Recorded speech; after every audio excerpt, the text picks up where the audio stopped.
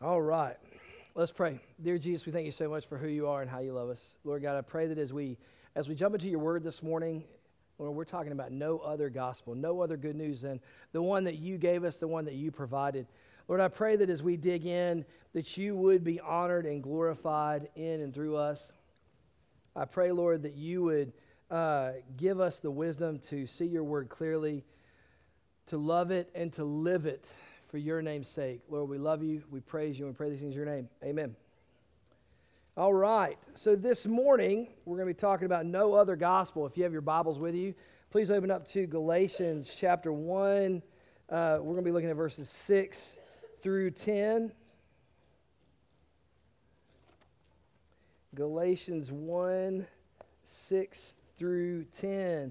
So this weekend, I guess I just felt like I had a little bit of a burst of energy to do stuff. So I installed light fixtures, right? And so we changed out some of the lighting fixtures in the house, which was really cool. And I've gotten kind of good at it over the years, right?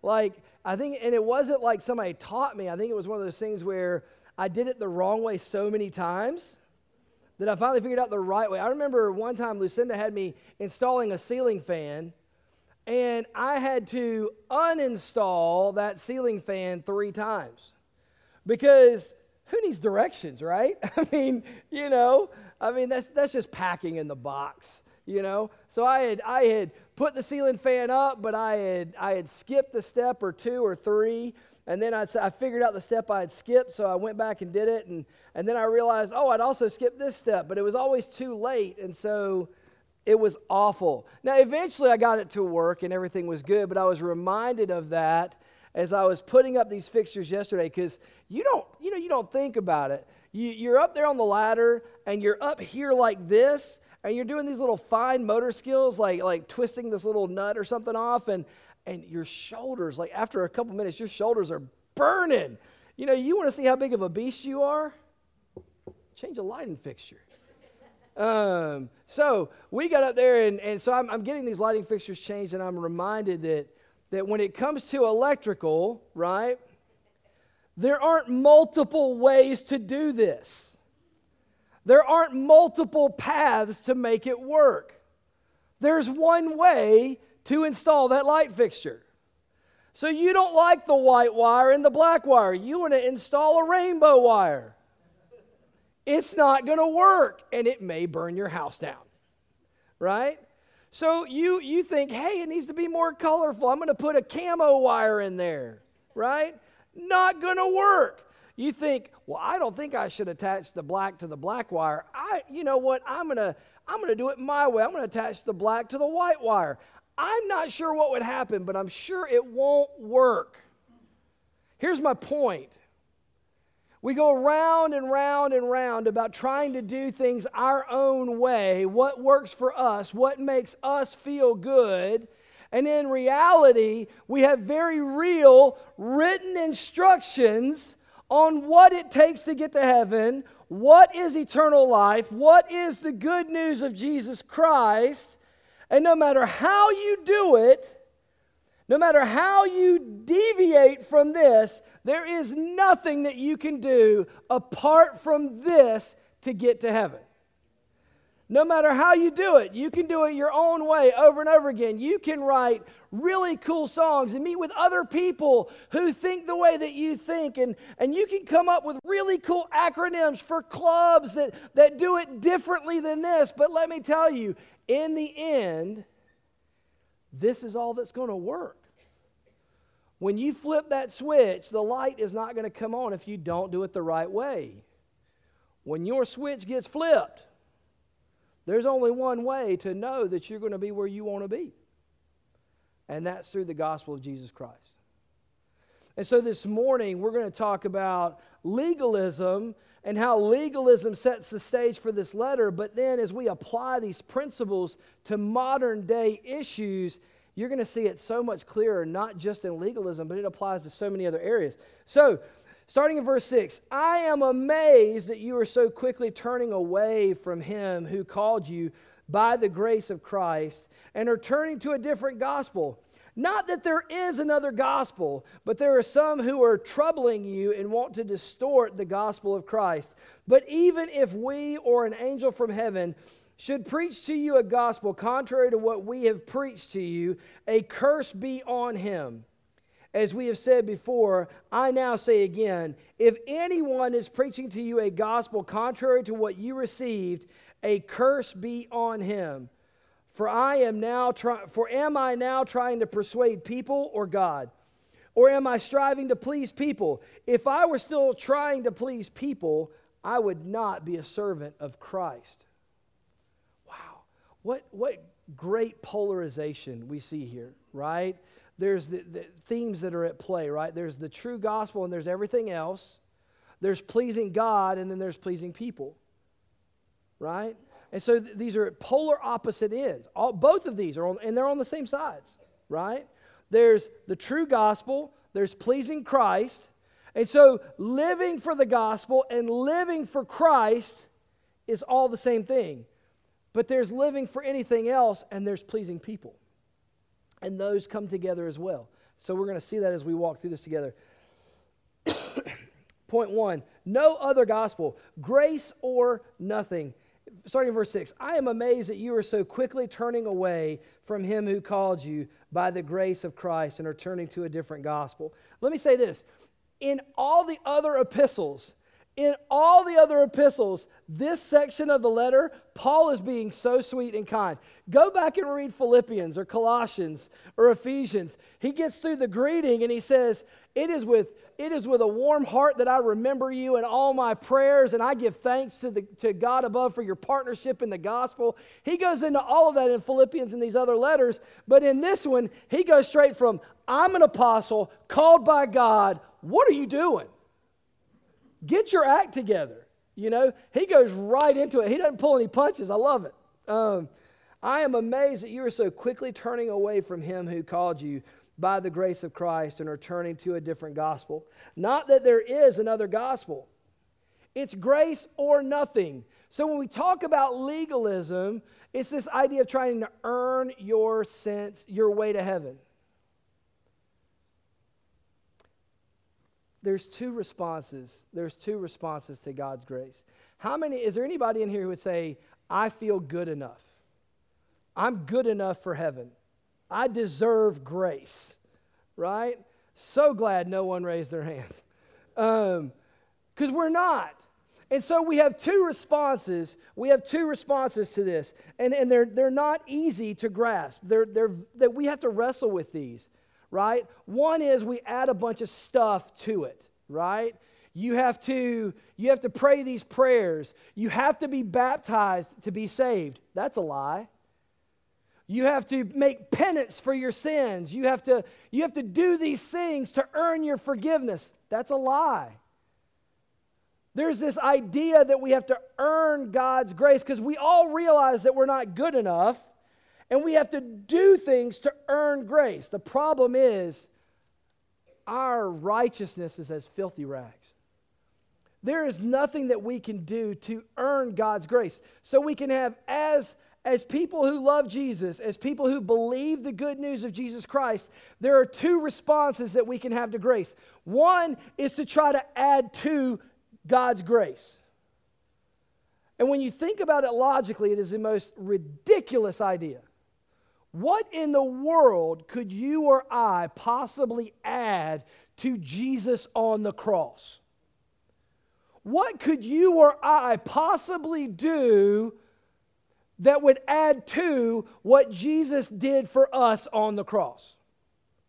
So do you really think that your salvation is contingent upon you doing these things?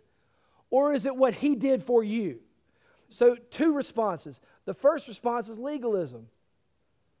And that sense of legalism is where we add things to the gospel. Well, let me say three responses. Now that I think about it, three responses. Legalism. We add to the gospel. You have to do these different things. You have to respond this way. You have to get saved. You have to repent of your sins. You have to give your life to Jesus Christ. You have to get saved. Start that relationship with him. And then you have to do all these other things to be saved. There are churches that say you have to speak in tongues to be saved, as evidence of your salvation. There are churches that say you have to be baptized to be saved. There are churches that say you're saved, but you can lose your salvation and you have to get saved all over again. I mean, and it's all wrong. That's not what God's Word teaches. God's Word teaches that you're saved not based on your ability, not based on your condition, not based on what you can do. You are saved completely, utterly, and totally based on what He did for you on the cross. We've got to get that. That is central to all of this. So the second response, the first response is legalism. The second response is liberalism, where it doesn't really matter. God paid for your sins, but sin really isn't a big deal. I know God's Word says this, but we're going to twist it and shape it into a way that says, well, it's not really sin. We're going to try to justify sin in our own minds by ignoring Scripture. That is a fool's errand. If you morph, twist, mutilate Scripture to make your lifestyle or what you're doing okay in the eyes of the world, in the eyes of other people, then you don't realize that you need grace. Sin is what tells us we need grace. If you don't think you've sinned, then you don't need to ask for grace. But if you have sinned, regardless of what you think, regardless of what society says, regardless of what anybody else says, if it's sin and it needs to be atoned for. It needs to be forgiven. It needs grace. Regardless of what our world says. And the thing is you've got these extremes. You've got legalism and you've got liberalism. And both are wrong. So let me give you the third option, the right option. And if anyone disagrees with me, please feel free to come correct me after the service. It's simply abiding in God's grace. It's just saying, Paul says, your grace is sufficient. It's knowing that we can't earn it. It's having that spirit of thankfulness. It's having that understanding that what Jesus did for us was out of an outflow, an outpouring of love for us. It's not something we can earn. It's not something that we deserve. It's simply because He loves us. So because of His grace, because of His love, we accept the forgiveness and the freedom that comes in Christ. We don't try to earn it, and we don't try to minimize our mistakes that make it necessary. We just say thank you, and we live a life of gratitude. And we live a life of serving. And we live a life of grace that reflects His glory to those who don't know Him. We've got legalism, we've got liberalism, and then we've got abiding in Christ. John 15, I am the vine, you are the branch. He who abides in me and I in him, he will bear much fruit, but apart from me, you can do nothing. Abide in His grace, in His love. Realize that you're unworthy. Realize that you don't deserve it. But realize that He's that good. He's that gracious. He's that loving. He's that kind. And that's where we have to stay. That's like somebody giving you the coolest Christmas present in the world, and you turn around and hand them a $20 bill and say, I know this doesn't cover it. What a slap in the face. Legalism is a disease. Liberalism is a disease. And as Christians, we need to fight both. He says, again, I am amazed that you are so quickly turning away from Him who called you by the grace of Christ and are turning to a different gospel. Not that there is another gospel, but there are some who are troubling you and want to distort the gospel of Christ. Whew, different gospel. Distorting the gospel. Let me say this. There are those very popular people who say all paths lead to heaven. God is like the top of a mountain. And there are many paths to God. Just pick one and follow it. Buddhism, Hinduism, Christianity, Islam, they all lead the same path. Mormonism, Catholicism, Jehovah's Witness, they all lead up the same path. No, they don't. Aristotle said 2 ideas that are diametrically opposed cannot both be correct. It's a law. Now, you can both be wrong, but you can't both be right. So here's my point, is when we look at these different belief systems, these different gospels, Mormonism has completely twisted the gospel. It's also a works gospel. It is also a works salvation that they propose. And the Jesus that they teach and they talk of is not the Jesus of the Bible. The Jesus that they talk of is the brother of Satan. The Jesus that they talk of came from a foreign planet. The Jesus that they talk of makes no sense whatsoever and is not found in the Bible. Jehovah's Witnesses, the same thing. They don't believe in the Trinity. They don't believe in the Father, Son, and the Holy Spirit. They don't believe in the divinity of Jesus. They don't believe in a lot of other things. They twist and distort the gospel for their own purposes. There are false teachers. There are false ideologies. There are those who even call themselves Christian who teach the wrong thing. If you have a Joel Osteen book, it is kindling. Burn it. I mean, if I knew that it was going to get recycled for toilet paper, I'd be all for it. Here's my point. If you can't tell, not a big Joel fan. Because here's what happens.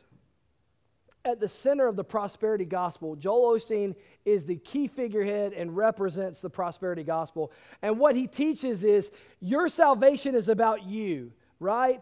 God's not concerned with your holiness. He's concerned with your happiness. God wants you to be happy, wealthy, healthy, whatever. Jesus drove a Rolls, right? Jesus was wearing Adidas sandals and he had a Gucci tunic and, like they just come up with junk and you're just like, where do you get this? Here's my point. Here's my point. The gospel is about the salvation of souls. It is about what Jesus did for us on the cross. It is about forgiveness and grace and redemption. It is not about health, wealth, and prosperity. Because if you just love God enough, you'll be healthy and wealthy, right? Tell that to our Chinese brothers and sisters who are getting their churches knocked down and are being thrown in prison. If they just had enough faith, right, they'd have more money. If they just had enough faith, nobody would knock down their churches, right? It's junk. The Bible tells us we're going to be persecuted for the cause of Christ. So why does it shock us? Why does it surprise us? We've taken the American dream and applied it to the gospel. We've made a fast food gospel. You just pull up to the drive-thru window and tell them what you want Jesus to look like, and your order will be ready in 3 minutes. What we need to do is take our comfort, take our beliefs, take all of those things and weigh them against what the Bible teaches.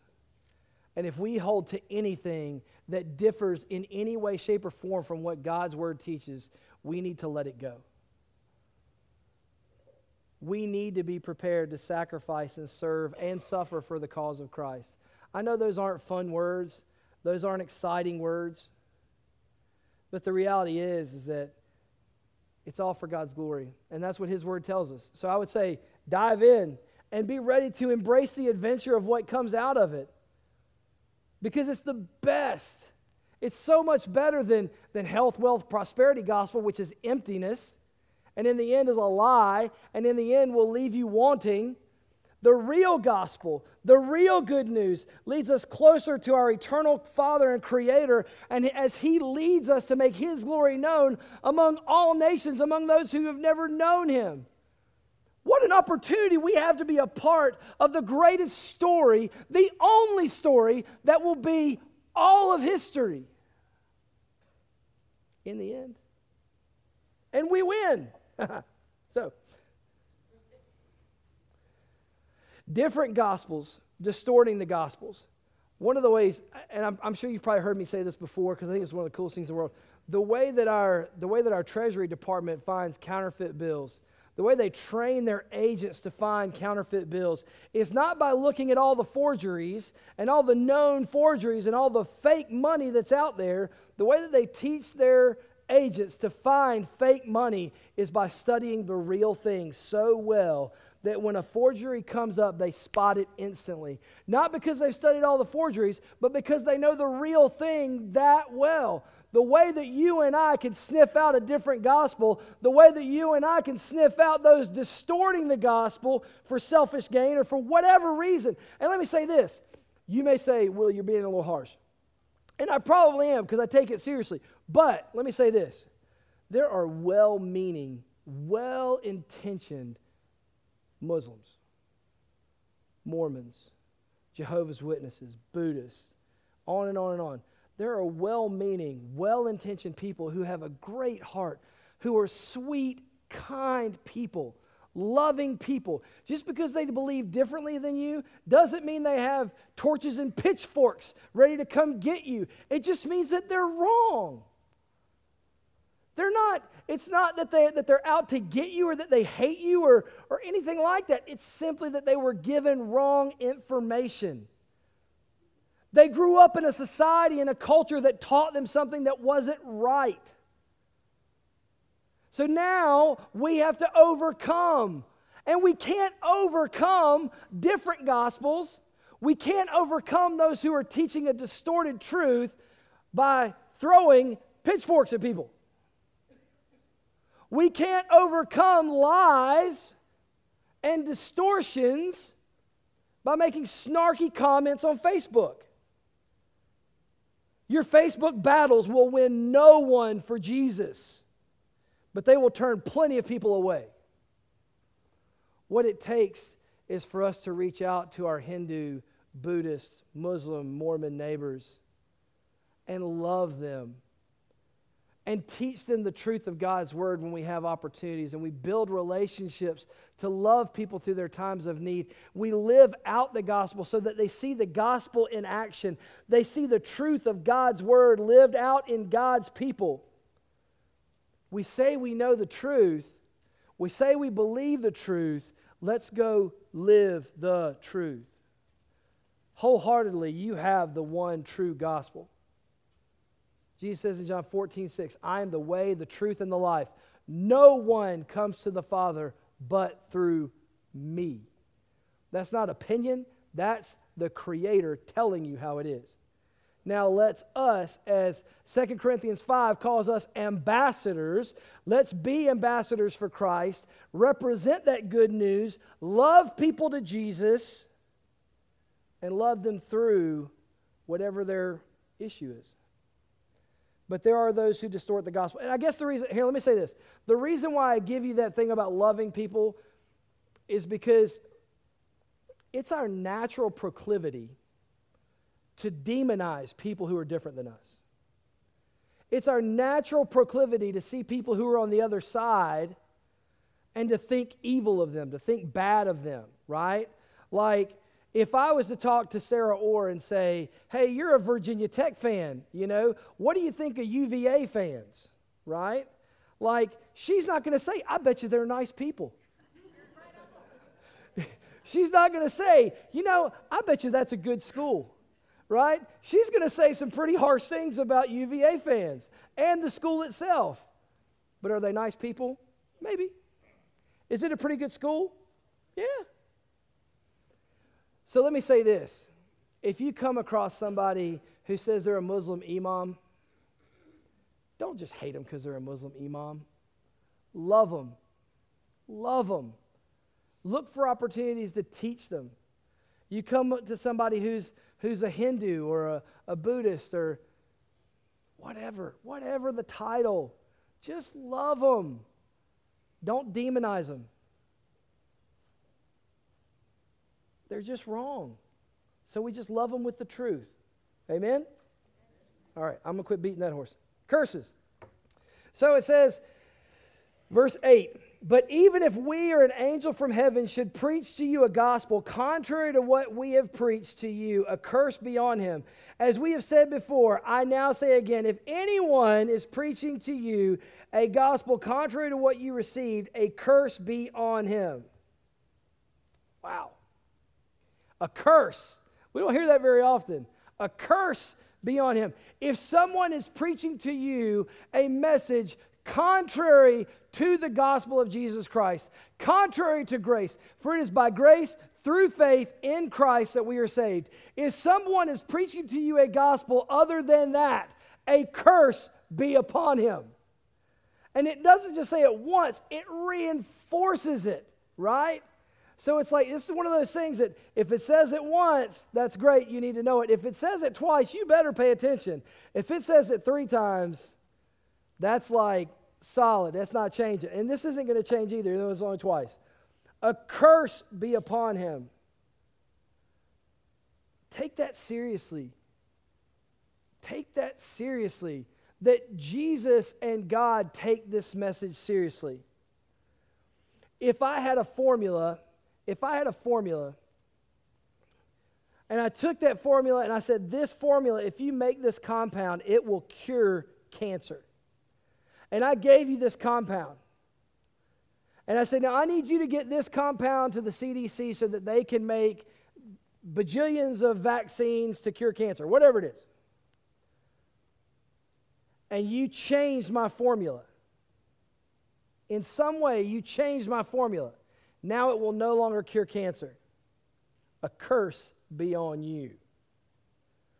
When Jesus Christ gives us the formula to get to heaven, when he gives us the formula for forgiveness, when he gives us the formula for new life and becoming a new person and having that grace and forgiveness, a curse be on whoever changes that formula. That's what it's all about. It is preserving and protecting the doctrine of grace. It is preserving and protecting the gospel of Jesus Christ. There were a group back in Paul's day called the Gnostics. The Gnostics were known for coming in and they would twist and turn the gospel to make it fit Gnostic theology. They would take lies about Jesus and say, well, he was never really dead. He didn't rise from the grave. It was a spiritual resurrection. They had all kinds of different lies. And in this particular book, Paul is battling against the Judaizers. Well-meaning, well-intentioned people who grew up in Judaism who said, Jesus is awesome, now get circumcised. He's like, that's ridiculous. Jesus is enough. Jesus is everything. Jesus is all you need. We have to protect the gospel. We have to protect the good news. If it isn't the gospel, it is a lie. And the last thing, looking at verse 10. For am I now trying to persuade people or God, or am I striving to please people? If I were still striving to please people, I would not be a servant of Christ. We've got to realize that this is not a popular message, okay? Now, in here it's a popular message, right? Because if I talk about Jesus and how awesome Jesus is and the truth of the gospel and the holy word, I get amens. Occasionally, if we got a Baptist-costal, I'll get a hallelujah, and that's great. And you guys are starting to catch on that if you say amens and hallelujahs, I preach longer, so you stop. But we're among friends. But we have to realize that if we are the light of Christ, if we are the light of Christ and the gospel is shining out in us as we live it out, we have to realize that we are going out into a dark and dying world. And the exclusivity of the gospel, it is an exclusive message. It's not all paths lead to heaven. It's one way. There's one way to heaven, and that's through Jesus Christ. And that message is not popular in our society. So realize that when you take this message out, it better be coated in grace and mercy and love, but you don't compromise the message, right? You remember as a kid, I still kind of wish they had it so my kids could experience it. The Mercurochrome stuff, right? Man, you know, one of your friends says, hey, dude, I dare you to go down the slide backwards, right? So you do, and you do like 3 back rolls after you hit the bottom and you skin your knee or whatever. But you got some street cred with your homies on the playground. And so like you're like, I'm not going to cry, but it hurts, you know, and like, it's bleeding, you know, but there's like not even a drop. It's just a little blood on the top. But you go over to mom and she's like, no problem. And she whips out this little bottle with this wand that comes out red, and it looks like a lightsaber for a reason, right? Because when she puts it on that knee, you're like, before she's even touching you, like, start blowing on it, start blowing on it, start blowing on it now. You know, I wish we'd have had an air compressor, right? So mom put that thing on, you know, right there on my knee. It'd have been awesome. Sorry if I just sprayed you right here. But it was one of those things that it burned. But you knew that it was for your own good. But if mom blew on that knee, if mom blew fresh, cold air on that knee, it would take some of the pain away. Guys, the gospel of Jesus Christ points out the sin of every individual. The gospel of Jesus Christ is necessary because we are sinners. There is no escaping telling people about Jesus without telling them about sin. We can't get away from that. We can't divorce those two things. But when we do it with love and with grace and with kindness, it's that cold air blowing on that open wound. It's saying, I know this burns, and I know this is not fun, and I know this doesn't feel good, and I know that hearing this, I know it creates fear, it creates all these other things, and it creates tension and anxiety to think about hell and death and all of that, and to think about sin. It creates this uneasiness. But when we say that grace is there, forgiveness is there, we serve a God of second chances, and love and goodness. And out of that love and goodness, out of the loving kindness that he talks, that's attributed to him over and over and over and over again in the Old Testament, the ultimate act of his loving kindness was sending his son, Jesus Christ, to die on the cross for our sins so that you and I could be forgiven and have eternal life with him in heaven. So this morning, I want to entreat you, there is no other gospel. So this morning, my invitation is twofold. If you've never received Jesus Christ, if you've never experienced that second birth, if you've never experienced the forgiveness and the second chance and the love and the grace, then come talk to me and let's join the family of God. Get saved. Let's have that conversation. But then the next thing I would tell you is this. Brother and sister in Christ, if you resonate with that message and you believe wholeheartedly that you hold the gospel of Jesus Christ as sacred and firm in your heart, and you know that you believe the truth of Jesus Christ, then I need you to do one thing. I need you to pray. I need you to pray wholeheartedly and fervently for the opportunities to share that good news of Jesus Christ with other people. What good does it do you to keep it to yourself? So this morning, I want to say that the altar is open. Come and pray for your lost friends. Pray for your lost neighbors and family members. Pray for your lost co-workers. Just pray. And then be faithful to go and share. Maybe this morning you need to pray for boldness. Maybe it's discernment. Maybe you just need to pour your heart out to God for the burden on your heart for those that you love that don't know him. So this morning, if you need to get saved, let's talk. Otherwise, brothers and sisters in Christ, do business with your Maker. Let's pray.